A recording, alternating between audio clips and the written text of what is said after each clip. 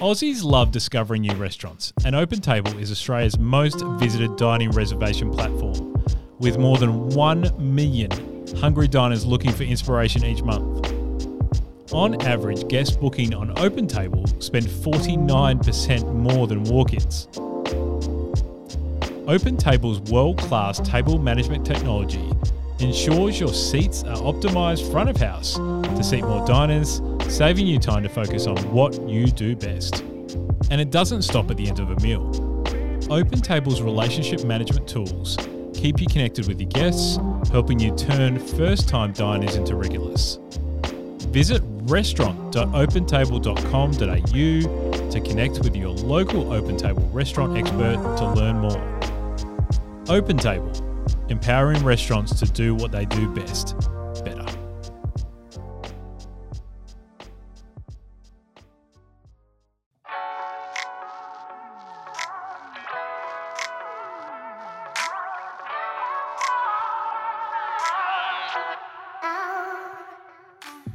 Welcome to another Principle of Hospitality podcast. I'm your host, Sean DeVries. Thanks so much for tuning in to another episode.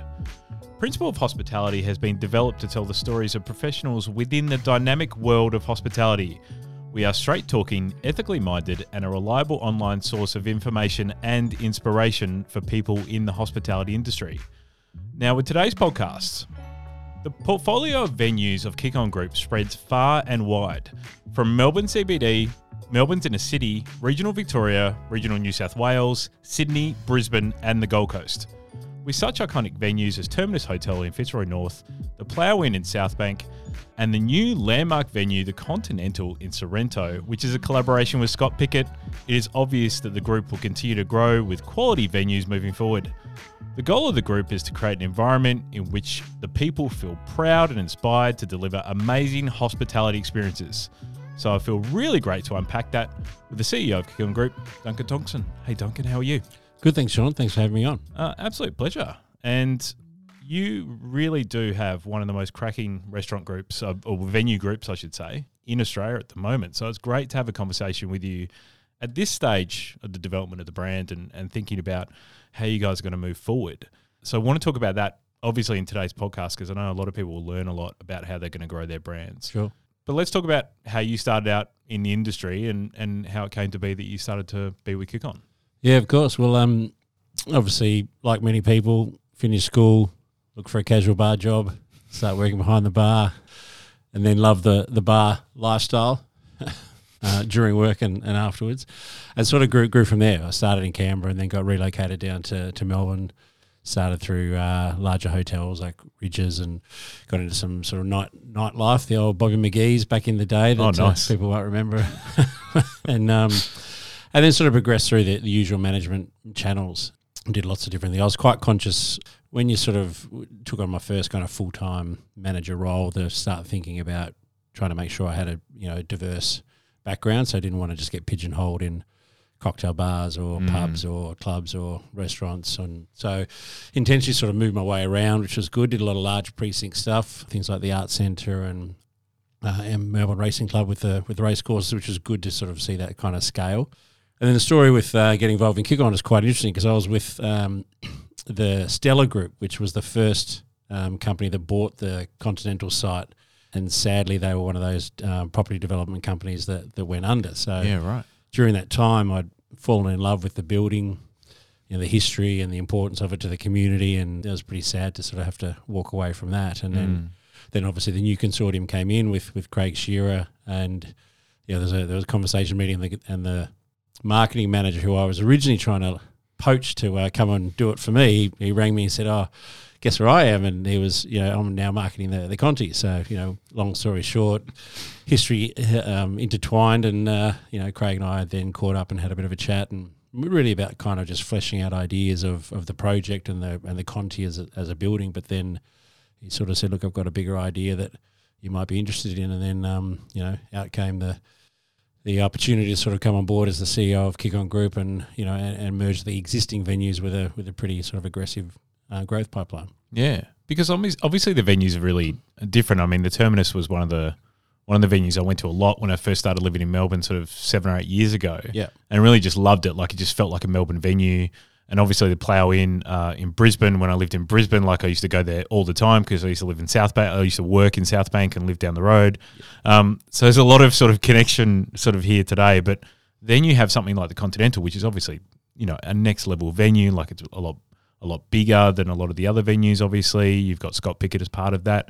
Is that the sort of trajectory that you think you guys want to move forward with, those kind of level of venues, or is it going to be this blend of really iconic venues and then bigger sort of establishments, do you think? Yeah, no, it's a good question. We really like the idea of diversity because we feel our passion for the industry and as you stated at the front, our purpose is to create the environment where our people feel proud and inspired to deliver amazing experiences. So that amazing experiences is sort of how we look at ventures and venues. So we sort of see it as probably falling into three elements to our portfolio. There'll be the kind of landmark, greenfield, iconic development sites like the Continental, but then the kind of core, which is those iconic, great pubs like the Plough, the Terminus, that are just, you go in there, great consistency, great atmosphere, great service, and just everything that you want from a really good pub. Mm-hmm.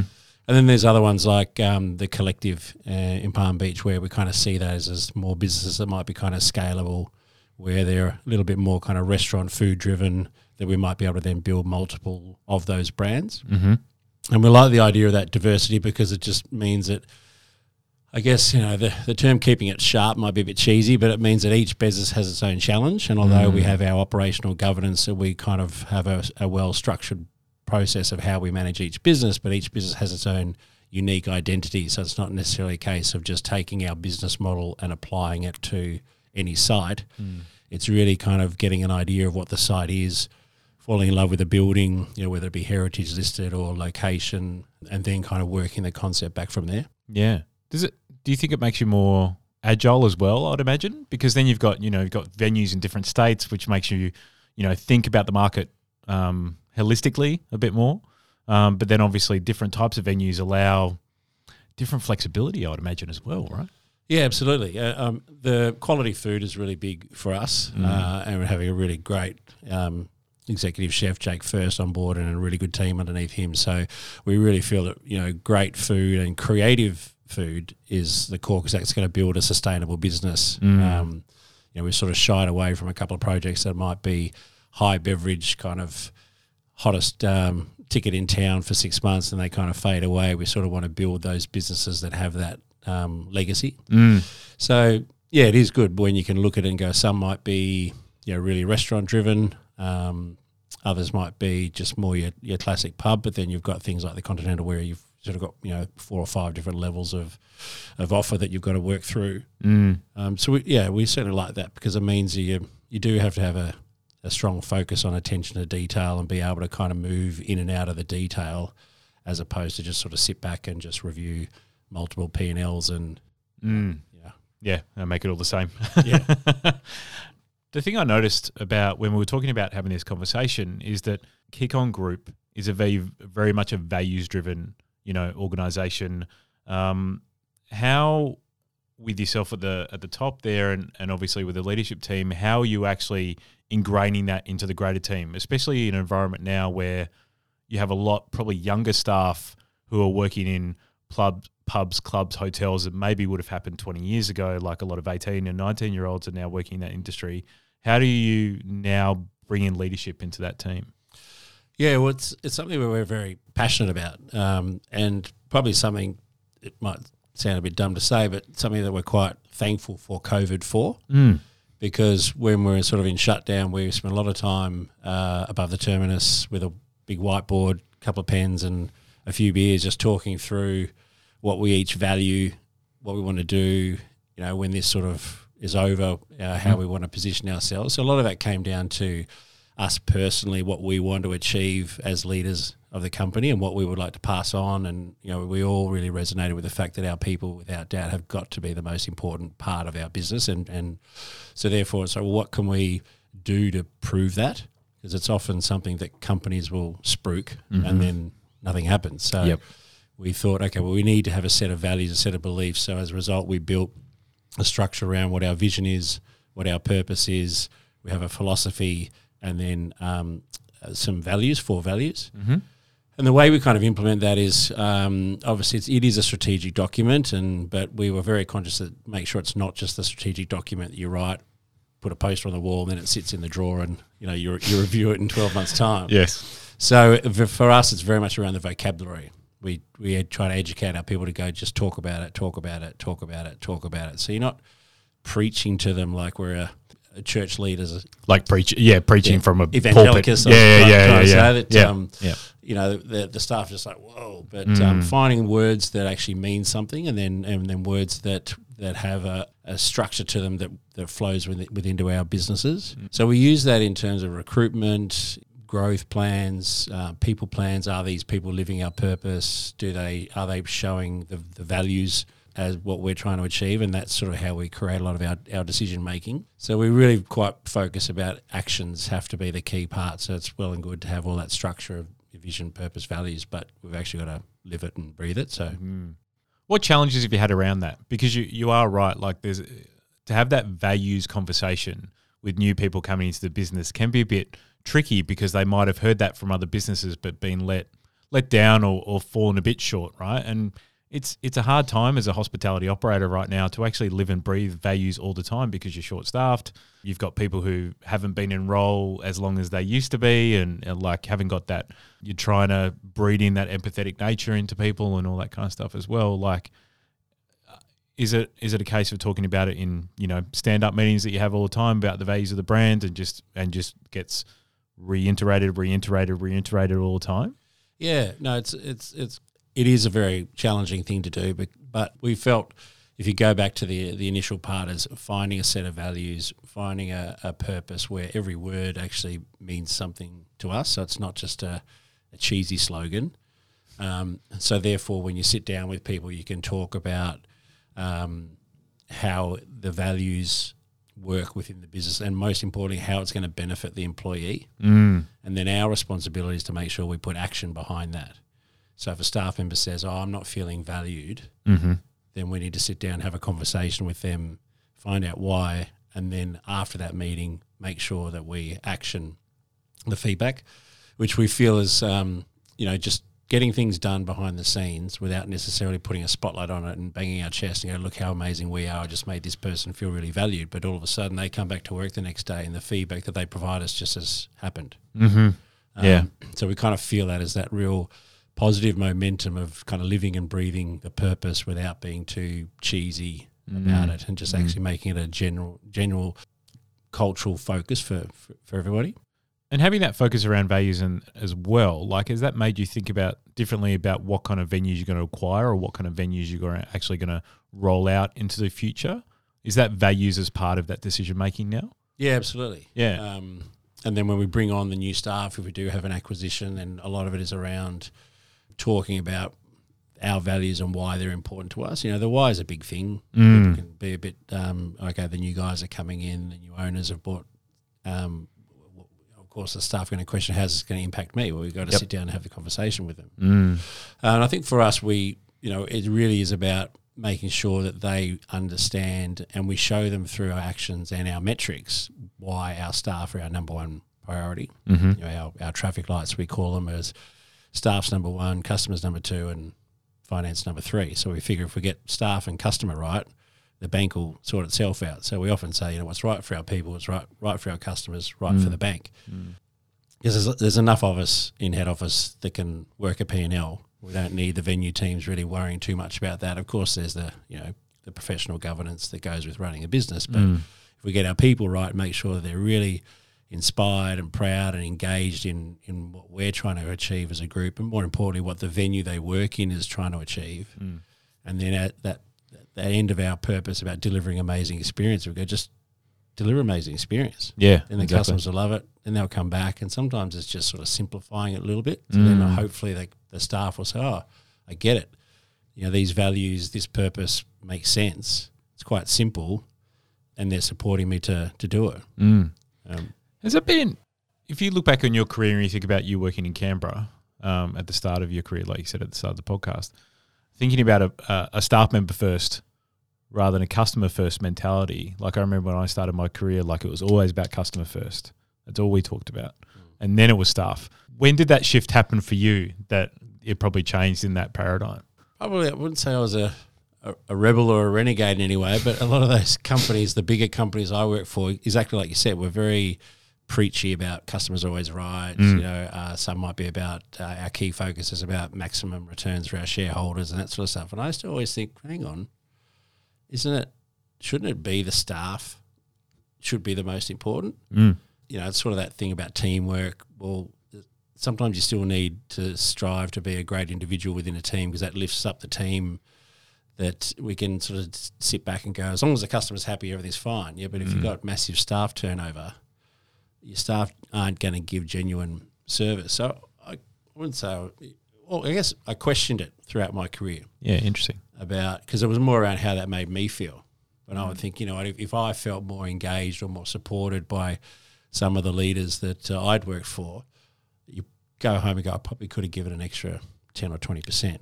And we often talk about it's the things they do when you're not watching them that shows you how engaged they are. Yes. The staff that are genuinely engaged, they do lots of stuff behind the scenes. They're genuinely passionate. We're not saying we want them to work 100 hours a week, but they just show enthusiasm and initiative. And that's when you think, oh, okay, we've got something here. Whereas if all you do is preach customer, then I think the staff will clock on and clock off. And you sort of lose a little bit of that soul that I think comes with that real genuine, as you said before, empathetic service that I think really resonates with customers, especially now after everything we've gone through. Yeah. Has it been a change in your mind shift as well? Like I remember when I started my career, like working more hours was the way to show that you were committed to the brand and you actually wanted to move forward. With today's, millennial worker, they want to have this real blend of like working really hard when they're working and then being completely off when they're not working most of the time. Yeah. Although they're still impassioned, right? Like has that been any kind of mind shift that you've needed to change as a sort of leader of the business? Yeah, look, it has, because same with you. Always, if you don't do 80 hours a week, you're not doing your job. And absolutely, that was sort of the rite of passage in a way to become a manager back in our day. Not saying we're too old, but we're getting there. But I think as you get older, wiser, maybe see more stuff, you start to realise that's actually not a smart way of looking at it. It's actually better come in and do the right amount of hours. Go home, rest, clear your mind, come back the next day refreshed, invigorated, and deliver, a great job as opposed to just grinding. Like I think those terms are disappointing. We're smashing it out today, or we're grinding. And we look at that and go, that's not good terminology. Yeah, you want to that's be, a good point. Well prepared, smooth, execute sharp. It's those sort of words I think we're trying to shift, as opposed to let's not smash it out, because that sort of has this sense of things a little bit out of control, or grinding kind of feels like it's a bit of a drain, and it's as opposed to where's the enthusiasm, where's the passion. Come in, do 6 hours of awesomeness and go, as opposed to 10 hours of average. I think it's shifted all businesses, because everyone's got to be a lot more diligent on the labour cost and how we manage our rosters. But I also think it's a good thing, because it shows that we're actually treating people the way they probably should have been treated a while ago. But yeah, which is obviously the most important thing. I think the other interesting thing to come out of it is the fact that as an industry, we actually have more sustainable venues, so that when you guys go and purchase and acquire another venue, you can actually look at a P&L and know like the wages line is actually correct. Yeah. You can't be thinking, oh, well, every single manager in that business is working 60, 65 hours a week. So they're instead of a 38 or a 45-hour week, you know what I mean? Like it actually creates a more sustainable industry, I think, in a way. Yeah, I think so. The challenge now is obviously to rebuild it and make it attractive for the younger people, so they see that, you are going to get paid correctly. It's a good work environment. You're going to be supported. There's career growth and development. But yeah, you're absolutely right. I think there's a lot more confidence especially when you're looking at acquisitions, to know that the P&Ls are accurate. There's not another 25% of cost that sits there, or another 20% of revenue that's not accounted for. But yeah, good point. I want to talk about how you split your time as CEO. Obviously, I mentioned at the start, you've got venues in 3 different states right now, and obviously a multitude of different formats with inside those venues. How are you splitting your time in between the whole group? Because I think a lot of people who run multi-unit venues as listeners to the podcast would learn a lot from what you're about to say, I think. Yeah, putting me on the spot now. I was about to answer it by saying, well, if you know the answer, let me know. How do you try to, anyway? Yeah. Look, it's always a challenge because I think the more responsibility you've got, it's natural as if you come up as an operator, you sort of naturally default into the operations, and you want to get into the detail, you want to get into the venues, and it takes a bit of discipline to sort of pull yourself back. And we've got a great leadership coach that we work with that we have some one-on-one sessions and group sessions with, and he's been quite good to challenge us to say, well, actually, if you want to be a true leader, it really comes down to, your thinking is sometimes the most important part. To go back to what I was saying before, it's not about getting in the venue and clearing tables for 80 hours a week and showing I'm a hands-on manager, and then all of a sudden there's no future direction, no strategic growth, which is sort of the responsibility. So my focus or my KPIs really is around making sure that the group achieves what we call our horizon goals, and make sure that our three metrics, our people and our customer and our finance are in play. We set up our company to have different pillars. So, and then each of the other directors is responsible for a pillar, and then my job is to make sure each of the pillars are kind of talking to each other. So it's a nice collaborative way that's not too autocratic, or the org chart's not sort of ruled by above. It's very much a team focus. Big focus for us at the moment with growth is around communication, making sure that how do we streamline a message that I might give within our senior leadership team and other directors, how do we get that all the way through to our casuals? And that's looking at different technology platforms and the like. So I try to spend a bit of time within each venue, and then we have our head office base, and then probably travel once a month. But look, I'm still working that out about what's best, because you sort of sometimes you feel like you go into the venue because you want to show them support, but then on the other hand, sometimes the venue goes, can you just let me do what I need to do? Yeah, they get worried. Yeah. All of a sudden there's 20 head office people running around, and it actually kind of sucks away resource that should be applied to our venue. So we try and keep a pretty lean head office structure for that reason, and put more of the resources and investment back into the venue, and probably accountability for our venue managers to go, you run the business like you own it. We're here to support you. We're not here to come in and tell you what you should or shouldn't do. We're here to say, okay, where are your challenges? How can we help? How can we develop them, and then ultimately get them there, and then make sure that we reward them, put the spotlight on them about they're the ones that have achieved it. So, yeah, there's no real set formula for it. I'm probably travelling once a month, and a lot of it is about trying to just stay informed as possible and keep an eye on how we can gradually develop and grow our people as first and foremost. Yep. Track our customer experience, and that's a little bit of looking at future trends, trying to identify the shifts that we might need to get ahead of, whether it be technology or different service procedures, and then obviously, physical growth and acquisition is important. Is it hard with the technology stack to actually look at what's going to be important for the brand? Because one of the things I've had as a sort of anecdotal comment when I'm talking to either on the podcast or people that I advise and that kind of thing in the industry is they're getting technology fatigue. So we've gone from 3 years ago having not much tech outside of a point of sale system inside a hospitality venue to now having a plethora of different opportunity that we can use in technology. Is it hard as a group as you're growing through this stage to actually think about tech and how that's going to support the business? Yeah, it is, because there's so much of it. Yes. Like you said, Yeah. There's always a different platform that's the solution. Yes. And Great point. I'm sure they're all great. Yes. And, I've sat in some meetings with them, and you look at it and you think, wow, this could be the silver bullet that solves all our problems. And then you come out of the meeting and you go, how on earth am I going to integrate that with all the systems that we've got? And your head starts to spin. And I think that's when the IT guys, happy days, come in, spinner, here's my consultancy fee. Yes. So I think that, and so much of it can be good.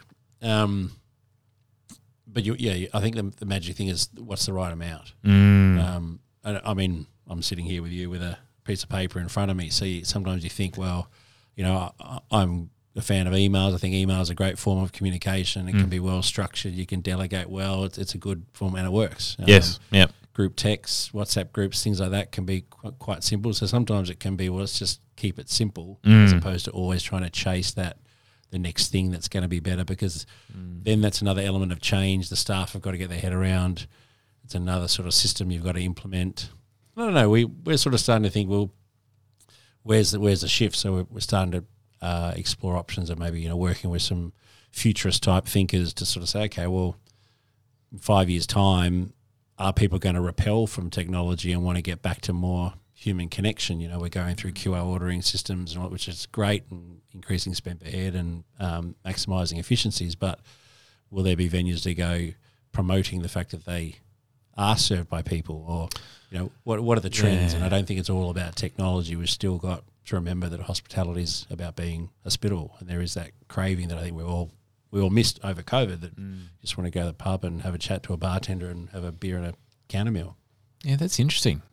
That's interesting that you guys are thinking about that in your level, and not like I hear that a lot from fine dining venues and that kind of thing. But that's really interesting. That's cool. And I think especially in a pub element, you don't want to lose that interaction that you can have, right? A bit like you do with a barista. Like I joke all the time that a lot of people know their barista better than they know some people in their family. Yeah, absolutely. Because they see him every day. Yeah, I gave the exact example in a monthly meeting recently about the barista experience. Is that 30 seconds in the morning? Is it really about the coffee, or is it just about the 30-second chat about the weather and have a great day, see you later? It's that little injection of energy and human connection. So, I mean, that's why we value that. Going back to our purpose. So when we talk about delivering amazing experiences, that's what we kind of benchmark ourselves on. Now, you could argue it's quite broad, but it's intentionally quite broad. So if the technology we're using can deliver an amazing experience, then we'll pursue it and we'll support it and we'll work with it. But we'll also go, okay, but there are other factors, and each customer's got different service needs. We've got to make sure that in the end result, did we achieve our goal, which is to deliver amazing experiences? So sometimes people might go, I love the fact I can go to a beer garden, I can order off the QR code and my beers just come out while I'm watching the footy. That's an amazing experience. Okay, great, tick. But there's other people that go, I want the sommelier to come in and talk to me about the wine of the month or whatever it might be, because that's delivering an amazing experience. And we sort of group that all together and go, it's our responsibility to make sure we're not just going one or the other, but we're making sure that we've got the right one in the right spot at the right time. Yeah, just got to be blended, doesn't it? Yeah. Can't have a cookie cutter approach, I should say. Are you starting to cross-pollinate staff between states at all at the moment, between the venues? Because the only reason I ask is when I've worked for national brands sort of during my career, and even I found it, I moved between states with different brands. And there's a benefit in that, because even though you don't really think about it all the time, like a Brisbane staff member is going to be different than a Melbourne staff member just by environment and how they're, in what kind of venue they're in. So I think there's great positivity in moving people between states if they want to be flexible. Like you guys starting to do that yet? Yeah, absolutely. So probably a couple elements to that. Like one, yes, we brought a sort of a strike team down to support with the continental opening, because it was obviously such a beast of a thing to open. Yes. But I guess the more important part for us is we actually see it as a really good cultural thing, especially to develop our people. You might have a bartender that's growing, and we don't want any of our people to feel stifled because there's nowhere to grow within that actual individual venue structure. You might be a really good bar supervisor wanting to be a bar manager, but there might be a great bar manager within that venue. So then they go, oh, I'm a bit deflated because I'm not going to get that next step. So then we can say, great, we do have a bar manager's position in Queensland or in another state, so we're going to develop you to move up there. Yep. I've also committed to what we're calling the Kick On Academy, which is a national accredited training program that's almost becoming its own business. So we can put all the staff through accredited training. We've got about 128 different accredited courses to do. So, and that can move between state and state. So wow, those people that we see that's got value with us, we put them through these professional courses, and they can potentially then move into states. We kind of see that as a really big option for career growth, and a lot of that's just trying to be a better employer of choice. So little Johnny comes in for his first casual bartender job, and we say, would you like to be a venue manager one day? And he'll say, oh, that'd be great. And then we actually can map out a plan and say, here's how we can help you get there. Wow. And then backed with some proper accredited training. How did that come about, if I can ask you? Sorry to cut you off. Watching and learning, like we always, there's some good government incentives and fundings on the way, and everyone kind of goes down that RTO plan, which I've done a bit of in the past that I found quite challenging. Yes. Yeah, some are good and some are really not good. Yeah, Yes. and it takes a lot of time and effort. So we've partnered with a national company that kind of handles that sort of on our behalf, and Awesome. a lot of it came talking with their CEO about how they've done it within different industries.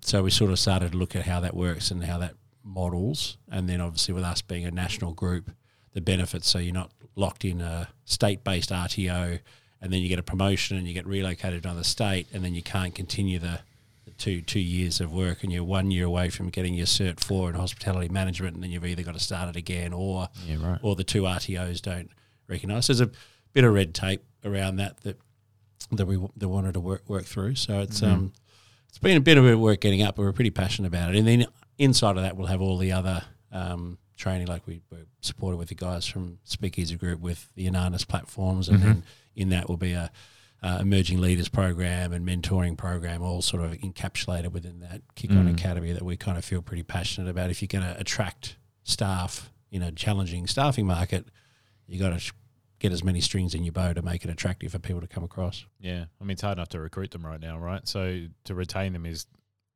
even more important than recruiting them. Yeah. Absolutely. Is it a blend of sort of online training and sort of in-person training that you're doing in regards with that? And how do you find that's going? Yes, to answer your question, it's tricky because with the online stuff, you kind of ask them to do it in their own time, but you also want them to have the option. So we've got some staff that are just smashing online courses because they're just super passionate about, cocktail making or coffee or service, whatever it might be, and you can track it, which is really good. So then when they come in for the next shift, you can say, oh, hey, Michelle, I notice you've watched 5 videos on barista training. Are you interested in, that'd be great. And then all of a sudden, she goes away, go, wow, this is amazing. And we've got ourselves a new, restaurant manager. Barista manager. The accredited stuff, really, the structure's around 2 days a month. 2 hours a month in venue with the external facilitator, and then they pick up all the training that we're doing with them. So the goal is eventually to get it where our training programs is good enough where the accreditation just comes in and goes, yep, they're fine, and away we go. And then hopefully we can build that as a sub-brand, if you like, so people can come out of the Kick On Academy, and whether they stay with us, it's great.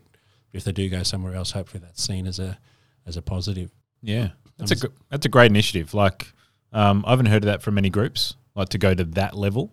And I think that's obviously going to be critical to how you're going to build out this brand and how you're going to grow, which is sort of my final question to you, Duncan. Like, what are you looking forward to moving forward? Is there any sort of updates on any venues coming up that we can have a chat about? Because obviously you guys are doing the fundamentals extremely, extremely well, and you're going to grow exponentially, I'd imagine. Yeah, well, I mean, grow is what excites us, but not just in a physical growth. I think the growth of our people is the most rewarding thing. We've had some amazing kids, say with the Conti as an example, that come in super green, never worked a day in their life. Like one kid in particular was, his hands were shaking when he poured his first beer in front of Craig and myself, and and he's now a full-time supervisor and just killing it. Awesome. So that sort of stuff is really inspires us. There's a pretty solid pipeline. Nothing I can kind of confirm here, but we're sort of seeing some good growth in both Victoria and Queensland. So we're preparing ourselves for some rapid growth, which is why we're spending so much time getting our culture and our structure and our purpose and values embedded as much as we can, because you can't grow without the right people. And we see that as growing internally, but also if we acquire a business with existing staff, to make sure we can pull them into our culture really quickly and smoothly, and hopefully then that adds to the growth there. It seems like Victoria and Queensland are definitely the hotspots for this area of the market in regards with new developments coming on board or acquisitions that are happening. They seem to be the most acquired right now. Yeah, I think for us, we sort of know the market, so we feel comfortable. We wouldn't rule out Sydney, but I think Sydney, you've got to be respectful. It's a beast of a business, and there's some very good operators in there that you can't just waltz into their backyard and think you're in a bit, that they do. So for us, a lot of it will come down to the physical side. Is it a building that we love? Do we think like we can add value to it? Even if it might be the best commercial deal, we could still walk away from it if we don't feel like it connects with what we want to build as a company. Yeah. Duncan, I'm sure a lot of people who are listening to the podcast today have obviously learnt a lot, but also might want to come and work for Kick On Group as it grows, especially with something like the Kick On Academy. I think that's inspirational to really think about how much you're caring about your team moving forward and how you're going to grow. What's the best way that people can find out a bit more about Kick On? Yeah, so the best way, you can go straight to the Kick On website, kickon.com, and there's a careers option in there where you can submit some inquiries. I'm pretty active on LinkedIn, so people can contact me direct through there. And then each venue, there's a particular venue that anyone listening is interested in. Each venue has its own sort of career page through the website that all links together. But yeah, we're certainly looking for some great people to come on board and enjoy the ride with us. But, beautiful. And as well as network, like we're building some really good relationships with other key operators where we're just sharing ideas. And I think there's post-COVID a really nice collaboration between. We don't see a lot of the other guys as competitors as much. It's very much sort of sharing the journey as we go. Yeah, absolutely. I love that. That's going to be linked up in the show notes of this podcast. So if you're listening and you want to reach out to Kick On Group or to Duncan, then you can do that.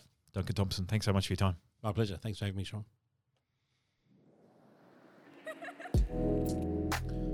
Thanks so much for tuning in to another episode of Principle of Hospitality. I hope you really enjoyed that one, especially as the last season. We've been talking to a lot of people who are running multi-unit businesses, so I hope you are really learning a lot. Please comment, like, and share this podcast with your friends in the industry. Obviously, we're making this content with the industry in mind, so we really appreciate you sharing along. If you don't know us at Poe, Sash, my co-founder, has one of the best design agencies in Australia. It's called Principle Design. So if you're looking for anything around strategy, branding, digital design, wayfinding, and graphic design, you can find them at principledesign.com.au, and myself at Open Pantry Consulting for anything to do with systems and processes to make your business run even more smoothly. We're also launching 42 Days, which is all about onboarding staff in the right way. Thanks so much for tuning in to another episode. And until next time, stay safe, everyone.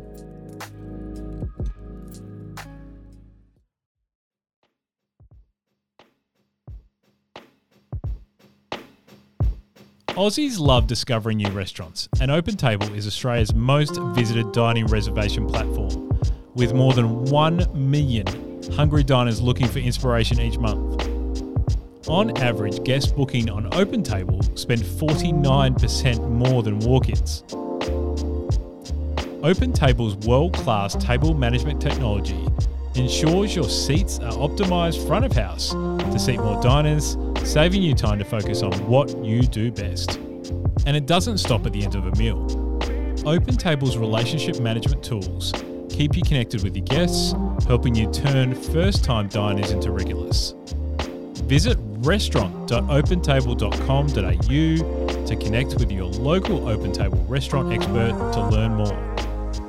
OpenTable, empowering restaurants to do what they do best.